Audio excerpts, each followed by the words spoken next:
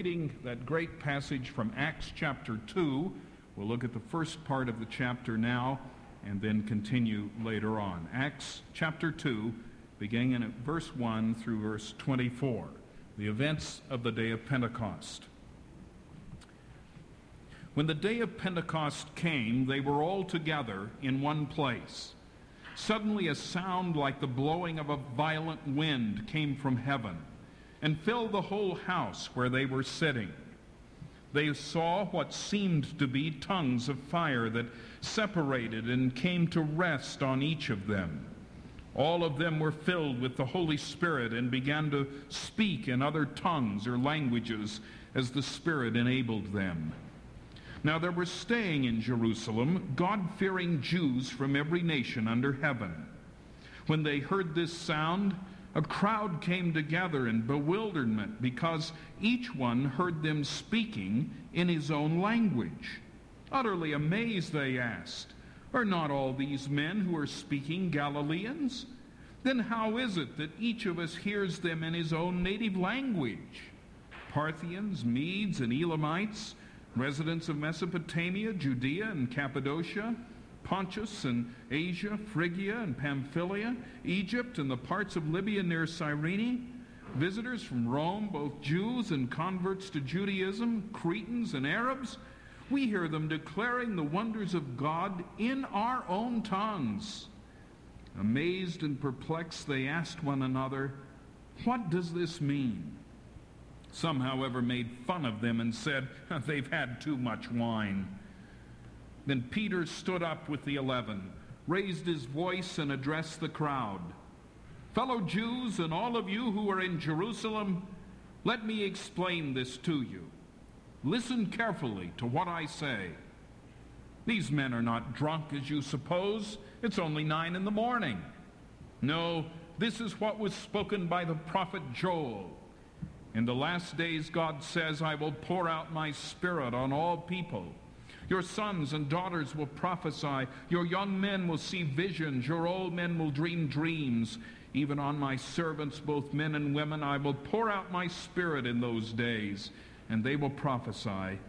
I will show wonders in the heaven above and signs on the earth below, blood and fire and billows of smoke. The sun will be turned to darkness and the moon to blood before the coming of the great and glorious day of the Lord. And everyone who calls on the name of the Lord will be saved." Men of Israel, listen to this. Jesus of Nazareth was a man accredited by God to you by miracles, wonders, and signs, which God did among you through him, as you yourselves know. This man was handed over to you by God's set purpose and foreknowledge. And you, with the help of wicked men, put him to death by nailing him to the cross. But God raised him from the dead, freeing him from the agony of death, because it was impossible for death to keep its hold on him. May God, through the power of this same Spirit, speak to our hearts through this portion of his word. Beginning at verse 25, continuing with Peter's sermon on the day of Pentecost. David said about him, "I saw the Lord always before me. Because he is at my right hand, I will not be shaken. Therefore my heart is glad and my tongue rejoices. My body also will live in hope, because you will not abandon me to the grave, nor will you let your Holy One see decay. You have made known to me the paths of life. You will fill me with joy in your presence." Brothers, I can confidently tell you that the patriarch David died and was buried, and his tomb is here to this day. But he was a prophet and knew that God had promised him on oath that he would place one of his descendants on his throne.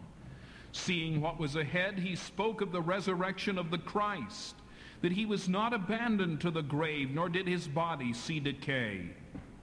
God has raised this Jesus to life, and we are all witnesses of the fact.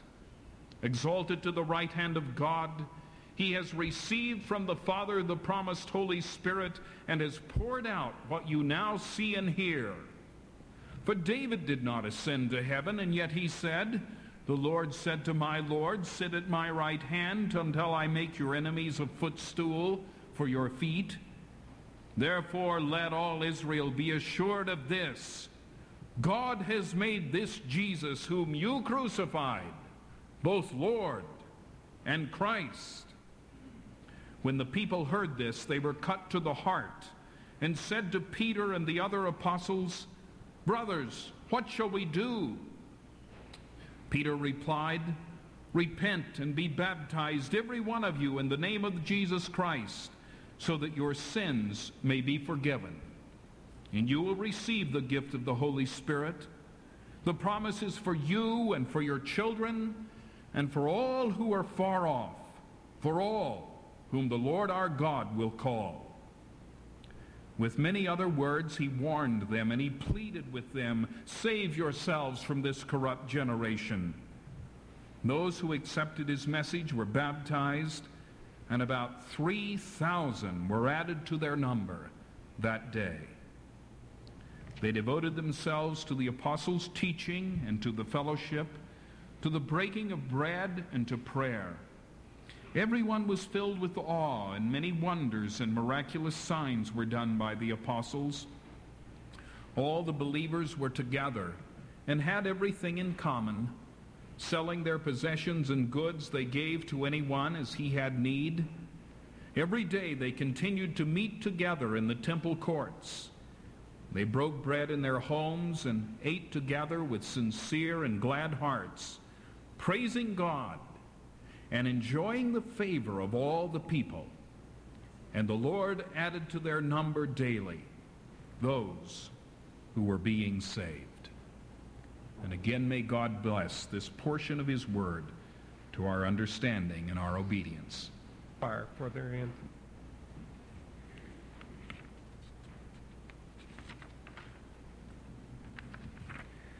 I have a note to remember to pray for Ann McKay, and I'm very happy that someone sent that note here. Mrs. Adger McKay is a wonderful member of our community. Her husband was a very fine Bible teacher who went to be with the Lord just a few years ago. I visited Ann on Friday afternoon. Tomorrow morning she is to have a heart catheterization at Memorial Hospital in Charlotte. And I hope that you will be praying with me for her just now. Let's bow in prayer. Our Father, we thank you for Adger McKay's family, and we thank you for Ann. We seek your special blessings on little Adger and Mary and Elizabeth, and we pray that you will be with Ann as she faces the catheterization tomorrow, and ask that she may get a good report from this.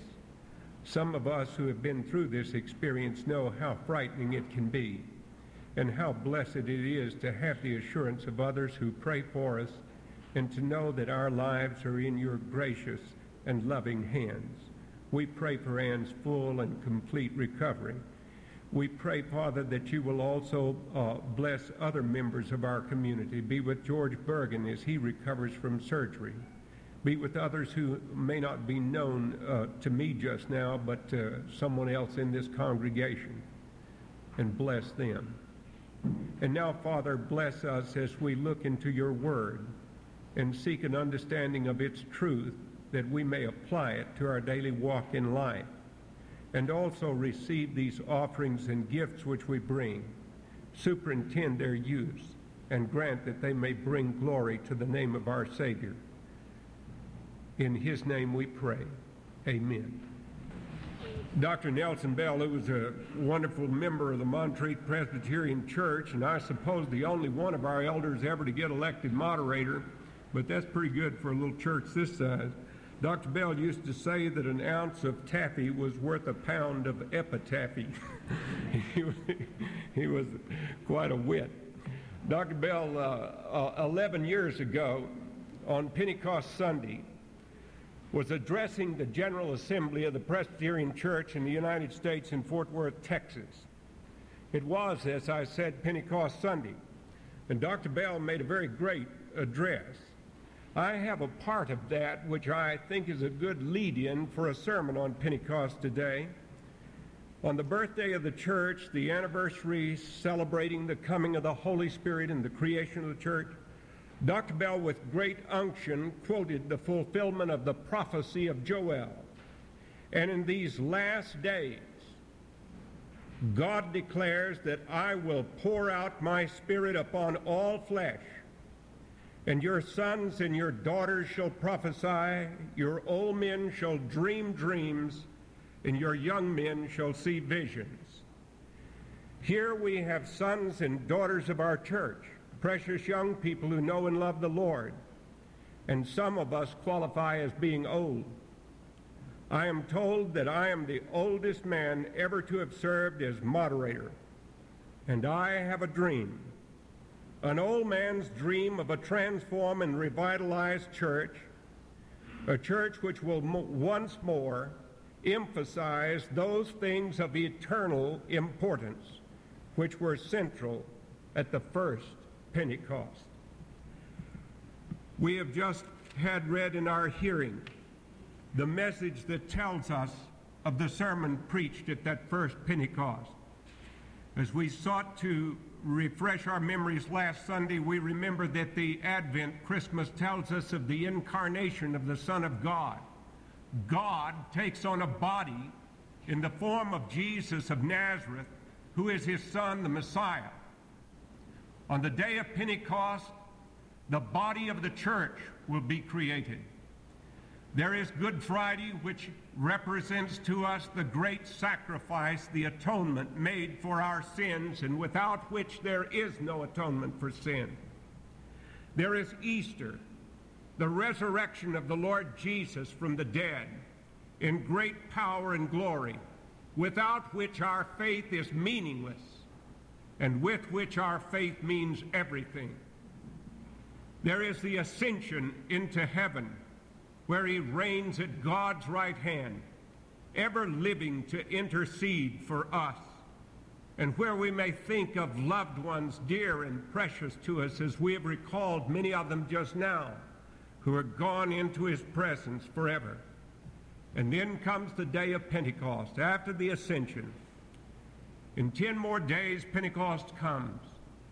Pentecost means 50, the festival of weeks. 50 days after the Passover. On this day, the ancient Jews remembered the giving of the law of God. They also remembered the offering up of the first fruits of harvest. They harvested their wheat, and they had the wave offering of the wheat, thanking God that he had blessed them with this.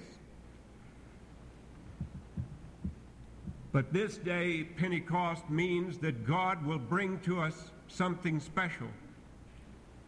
He brings to us something that's different from that time that they had spent wandering, staying in booths and tabernacles that they had made in the wilderness.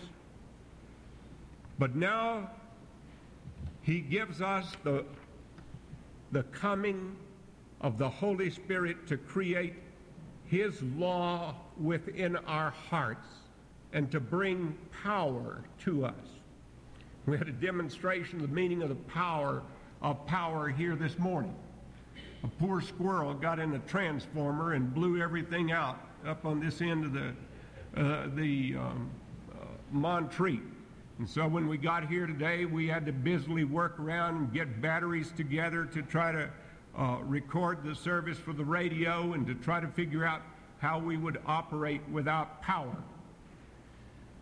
Someone has said, and you've heard it before, but it's worth repeating, that it's a pity that in many churches, if the power of the Holy Spirit were withdrawn, the church could go on working. Now that's bad, because what we do, we ought to be doing in the power of the Holy Spirit.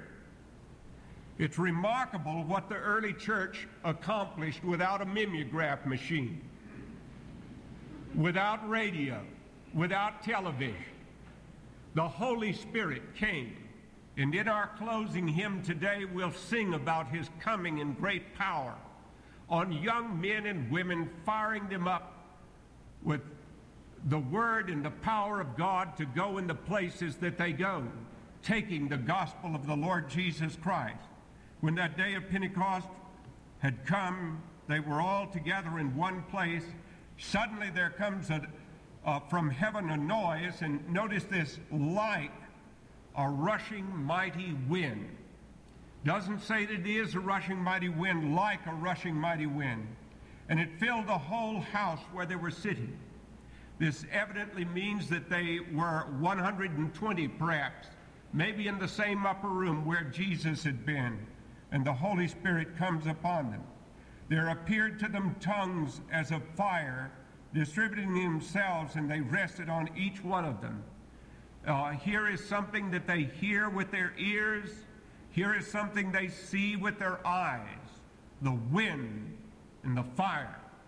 This week we had relatives who visited us from West Texas, which is burnt and blasted, and the county from which they come is declared a disaster county because of a lack of rain. I can remember plowing for years in West Texas, knowing something of the energy of the wind and how much it means. Those windmills that you see grinding there, pulling water up out of the ground so that the thirsty cattle can drink. We need that wind. Without that wind, everything would become stultified and stale. Think of what the oceans would be like without wind to refresh them. The wind comes, and the wind of the Spirit of God comes in its strong driving power to refresh us and to bring us the law that will be written in our hearts and to open our hearts to the truth of God. And then the symbolism of fire.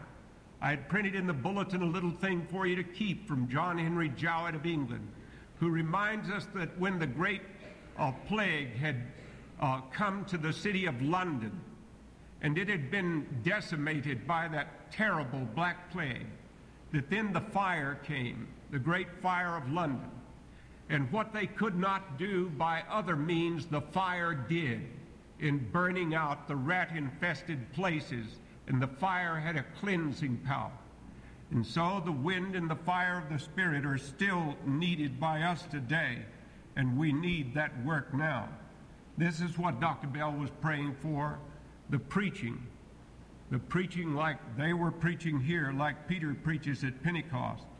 Now we're given a sort of a National Geographic survey of the world at that particular time.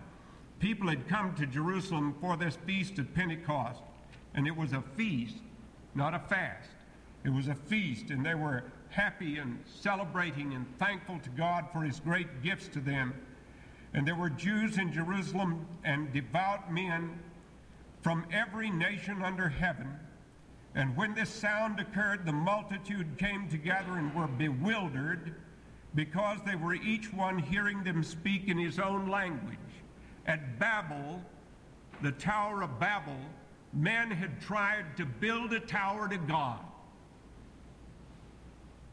And he was confused.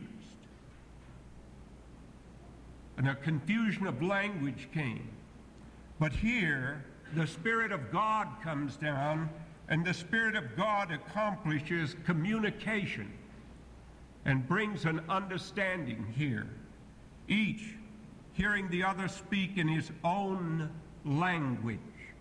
This is a great gift of communication. And they were amazed and marveled and said, why are not all these speaking Galileans? They're all Galileans. And by the way, Galileans were people with a very hick accent. I take great comfort in that. There are people who, one of my kids called home from up north in school and was very sad one night because the professor had mimicked his accent. And I said, don't worry about that. If he had Henry Kissinger's accent, he wouldn't, he'd think he was very smart.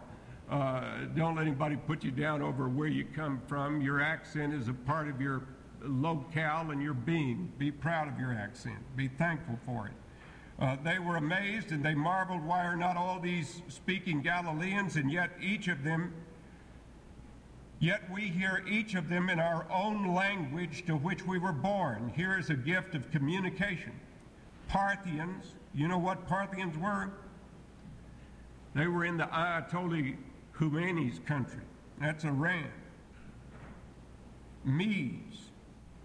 That's another little part of Iran. You've got the news right here. We've got the Gulf of Aqaba in the news a lot today. Here are Parthians, Medes, Elamites, residents of Mesopotamia, Judea, Cappadocia, Pontus. Then you get to Asia. By the way, that's not China. Asia was not classified that way by the Romans. Phrygia, Pamphylia, and Egypt, the districts of Libya, that's in the news. Around Cyrene, visitors from Rome. Rome was 1,400 miles away. Both Jews and proselytes, that is, Jews and people who were converted to Judaism. We hear them in our own tongue speaking of the mighty acts of God. They're remembering that the Old Testament is a catalog of what God has done for his people, and so they continued in amazement and great perplexity to one another, and they said, "What does this mean? What does Pentecost mean?" But others were mocking and saying, "They are full of new wine, they're drunk." And Peter, taking his stand with the 11, raised his voice and declared, "Men of Judea and all you who live in Jerusalem, let this be known to you and give heed to my word, for these men are not drunk." I'm very glad that this is here. You know what that means? Peter started the sermon with a joke. That's right. Now, if you don't believe it, you watch. He said, these men are not drunk. He said it's just 9 o'clock in the morning. He caught the situation, and he puts a little humor to it here to wake them up to the fact of what God is doing. But this is that which was spoken by the prophet Joel. In the Old Testament, there had come a devastating plague of locusts, and God had predicted that the people would be liberated, and that one day his Spirit would be poured out upon all flesh. And it shall be in the last day. People come all the time saying, when do you believe the last days will come? They already started. They started right here. Right here.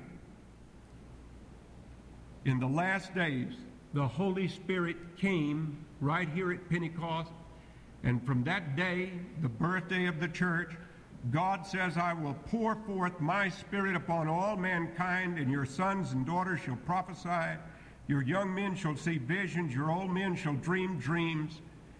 Even upon my bondslaves, both men and women, I will in those days pour out my Spirit, and they shall prophesy.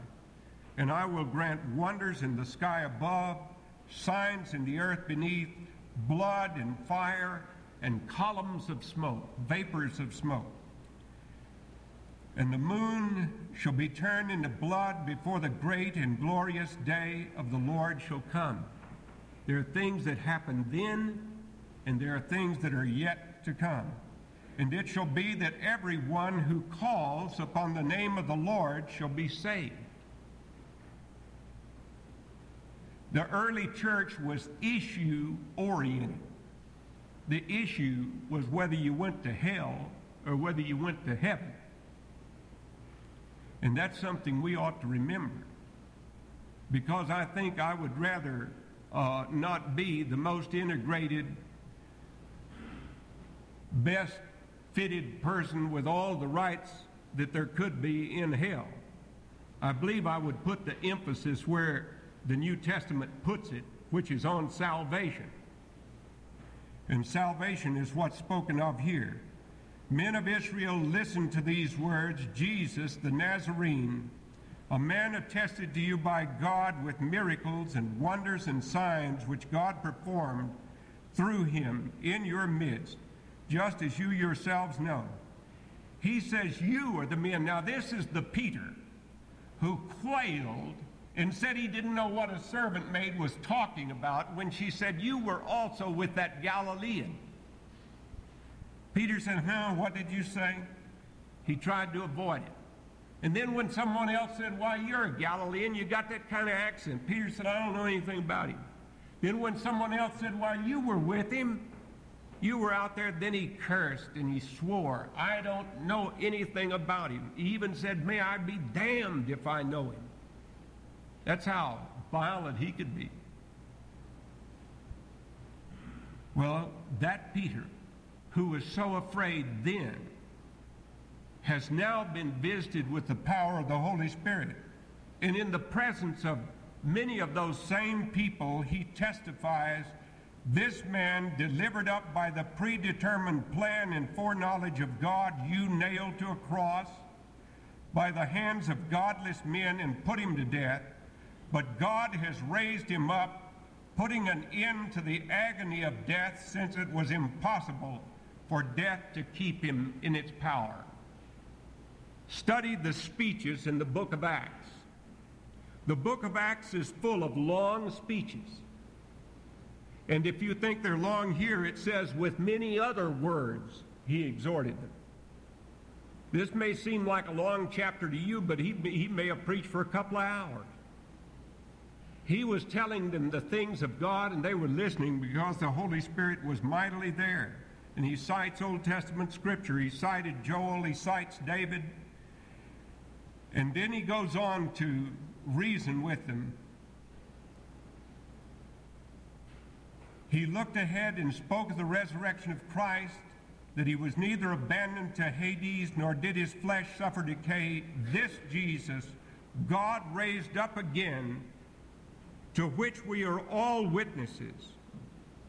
Therefore, having been exalted to the right hand of God, having received from the Father the promise of the Holy Spirit, he has poured forth this which you both see and hear. He preached to them Jesus. I cut out of my scrapbook a thing that came from the New Yorker magazine.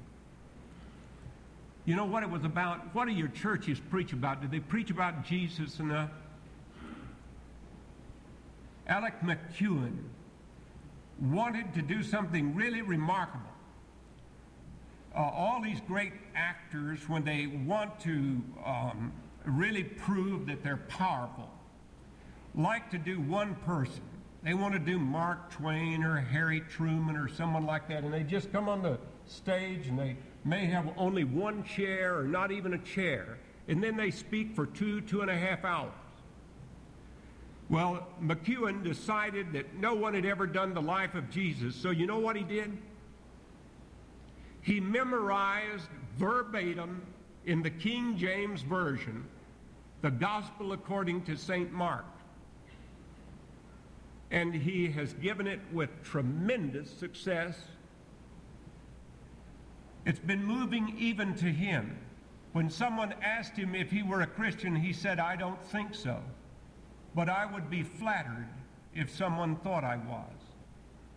And then he went ahead to say, but I'll tell you one thing.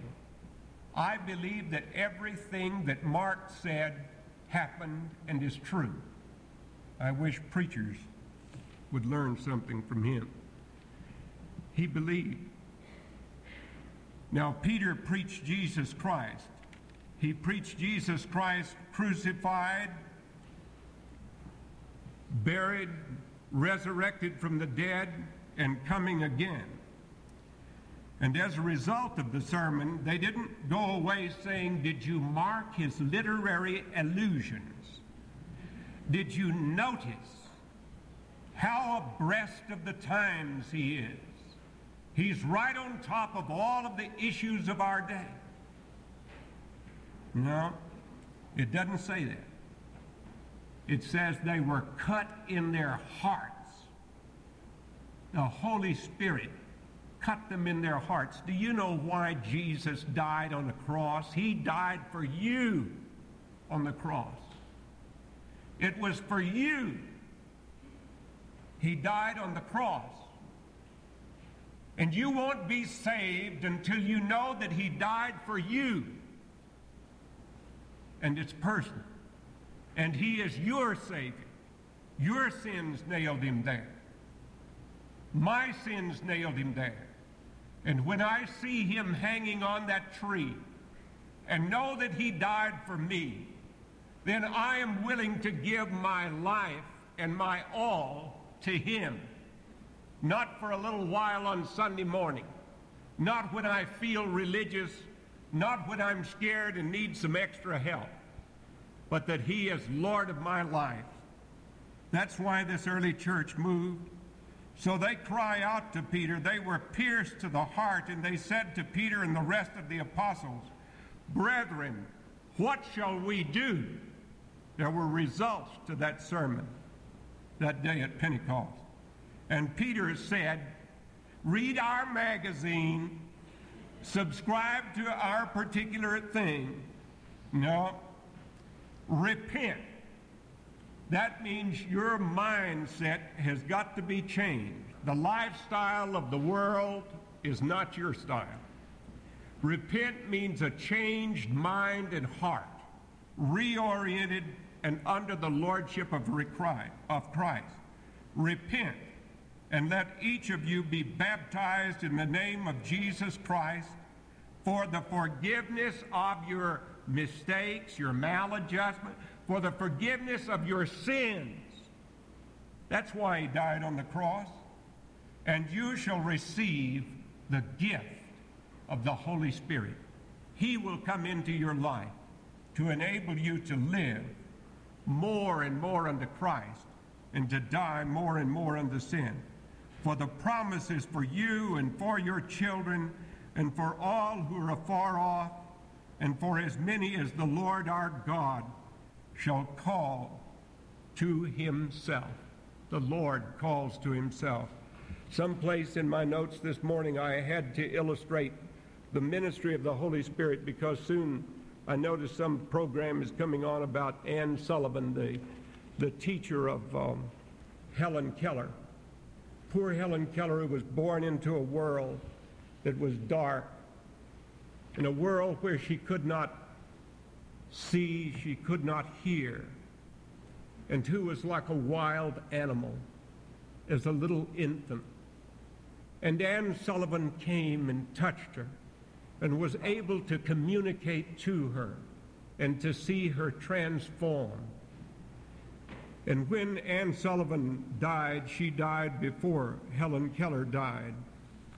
And she wrote a very moving statement about her that I think illustrates very well what we talk about and what we think about when we come to think of the work of the Holy Spirit. I'll never forget, in reading this, the first time that they were able to communicate. Those of you who have either seen the film or read the book or know about Helen Keller know that when Helen Keller's father had hired Anne Sullivan to come there and teach, that it was a cold March day, and Miss Sullivan had taken Helen Keller with her out to a pump.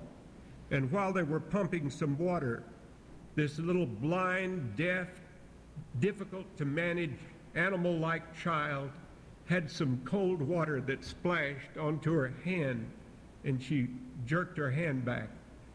And Anne Sullivan grabbed her hand and put it to her lips and said, "Water. Water." And then Helen Keller muttered like a ghost the words, "Wah." She was able to get something. She was able to get something through touch here.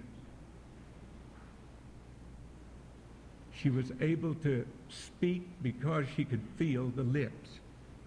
Well, when Anne Sullivan died, Helen Keller said this about her teacher: "All the best of me belongs to her. There is not a talent or an inspiration or a joy in me that has not been awakened by her loving touch." Now that's what the Holy Spirit does. He comes and awakens us, our hearts to be responsive to the Lord. And then if you take this on further, and I hope you will, you'll read in the book of Galatians about the wonderful fruits of the Holy Spirit. And Jesus said, by their fruit ye shall know them. You'll learn about the love and joy and peace and gentleness and self-control that come to the heart. The Holy Spirit comes to awaken these within us. I'm so thankful to God for the witness that this church has through remarkable people like Joel out in the Cameroon, and like Jake and Sarah, willing to take those three precious little daughters of theirs, Johanna and Mia and little Gabrielle, and go to Bolivia to tell people the story of Jesus, because they know that the most important thing in the world is for people to be reconciled to God through faith in the Lord Jesus Christ. And I hope you'll forgive me if I share with you a part of a letter that we got just yesterday from one of our sons who's doing a little work on the borders between Kenya and Uganda at a place 1,000 feet higher than Mount Mitchell. And in this, he tells us, I was able to go to Eldoret and get a driver's license so that I can go to some of the outlying clinics and dispensaries. Some of the roads around here make the old toll road look like I-40. Yesterday, I went with Dr. Carson and one of the United Kingdom medical students here to set a couple of broken arms. Dr. Carson simply gave the patients injections of some drug I can't say the name of, and they were in a trance within seconds. Then one poor fellow's fracture was so hard to reduce that it took all of us, all three of us, pulling and pushing in different directions to set it right.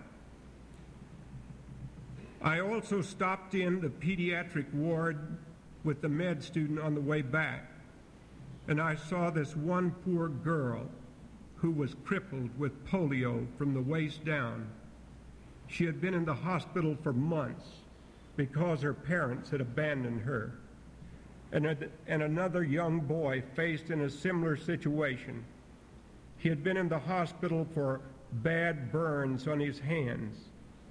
It's so easy to just pass by these people without showing the real Christian compassion as Jesus would. They look different. Their culture is less sophisticated. Their standard of living is so poor and low. So many, it seems, have trouble looking past these barriers to the real feelings these people have.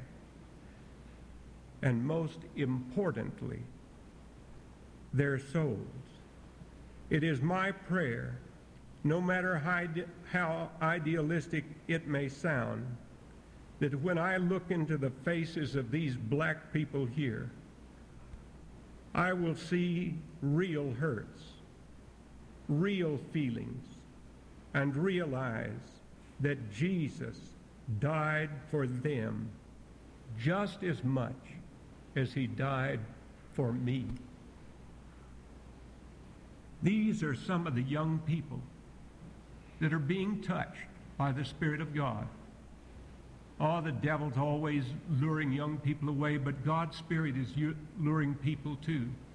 You know, in 1 Corinthians 15, when Paul speaks about the 500 who saw Jesus at one time raised from the dead, some old scholar figured out that most of those 500, some of which remain to this day, must have been pretty young people, because so much time had elapsed by the time Paul wrote 1 Corinthians 15 to have been a witness to the resurrection. And so that means there's hope there. But young people are interested in the real gospel that Dr. Bell had spoken about here, which speaks to the minds and hearts of these people and which offers salvation. Salvation to those who will take the pardon that God extends through Jesus Christ. Old John Gerstner is speaking over at Bon Clarkin this afternoon, and if you want to hear a preacher, you go hear him. He's a historian. And John Gerstner, American historian that he is, tells the story of a man who had committed a horrible crime for which he was to be hanged. And John Marshall, who was the Chief Justice of the United States Supreme Court, was asked to rule on whether or not this man had to accept a pardon for it to be effective, because the man whose name was George Wilson had been issued a pardon, but he refused to accept the pardon, and it was appealed all the way to the High Court. And John Marshall ruled that a pardon, to be valid, had to be accepted. The gospel of Jesus Christ has to be accepted. God has extended to us salvation, but it has to be accepted. Have you accepted Jesus Christ? Do you really believe that it makes a difference in the world whether people know him as Savior and Lord, and whether we live for him day by day or not? The Holy Spirit came to teach us these things. Bow in prayer. Thou Spirit of the living God, fill the world with thy inspired witness to the Savior of the world. Fire the flame of faith in our hearts that we may bear thy word and learn to keep it. Believe in Christ and learn to follow him. And look for the rest promised to the people of God, and finally come to eternal life by the merits of Christ our Lord. And now may the grace of our Lord Jesus Christ and the love of God our Father and the communion and the fellowship of the Holy Spirit, our teacher and guide, be and abide with us all, now and forevermore.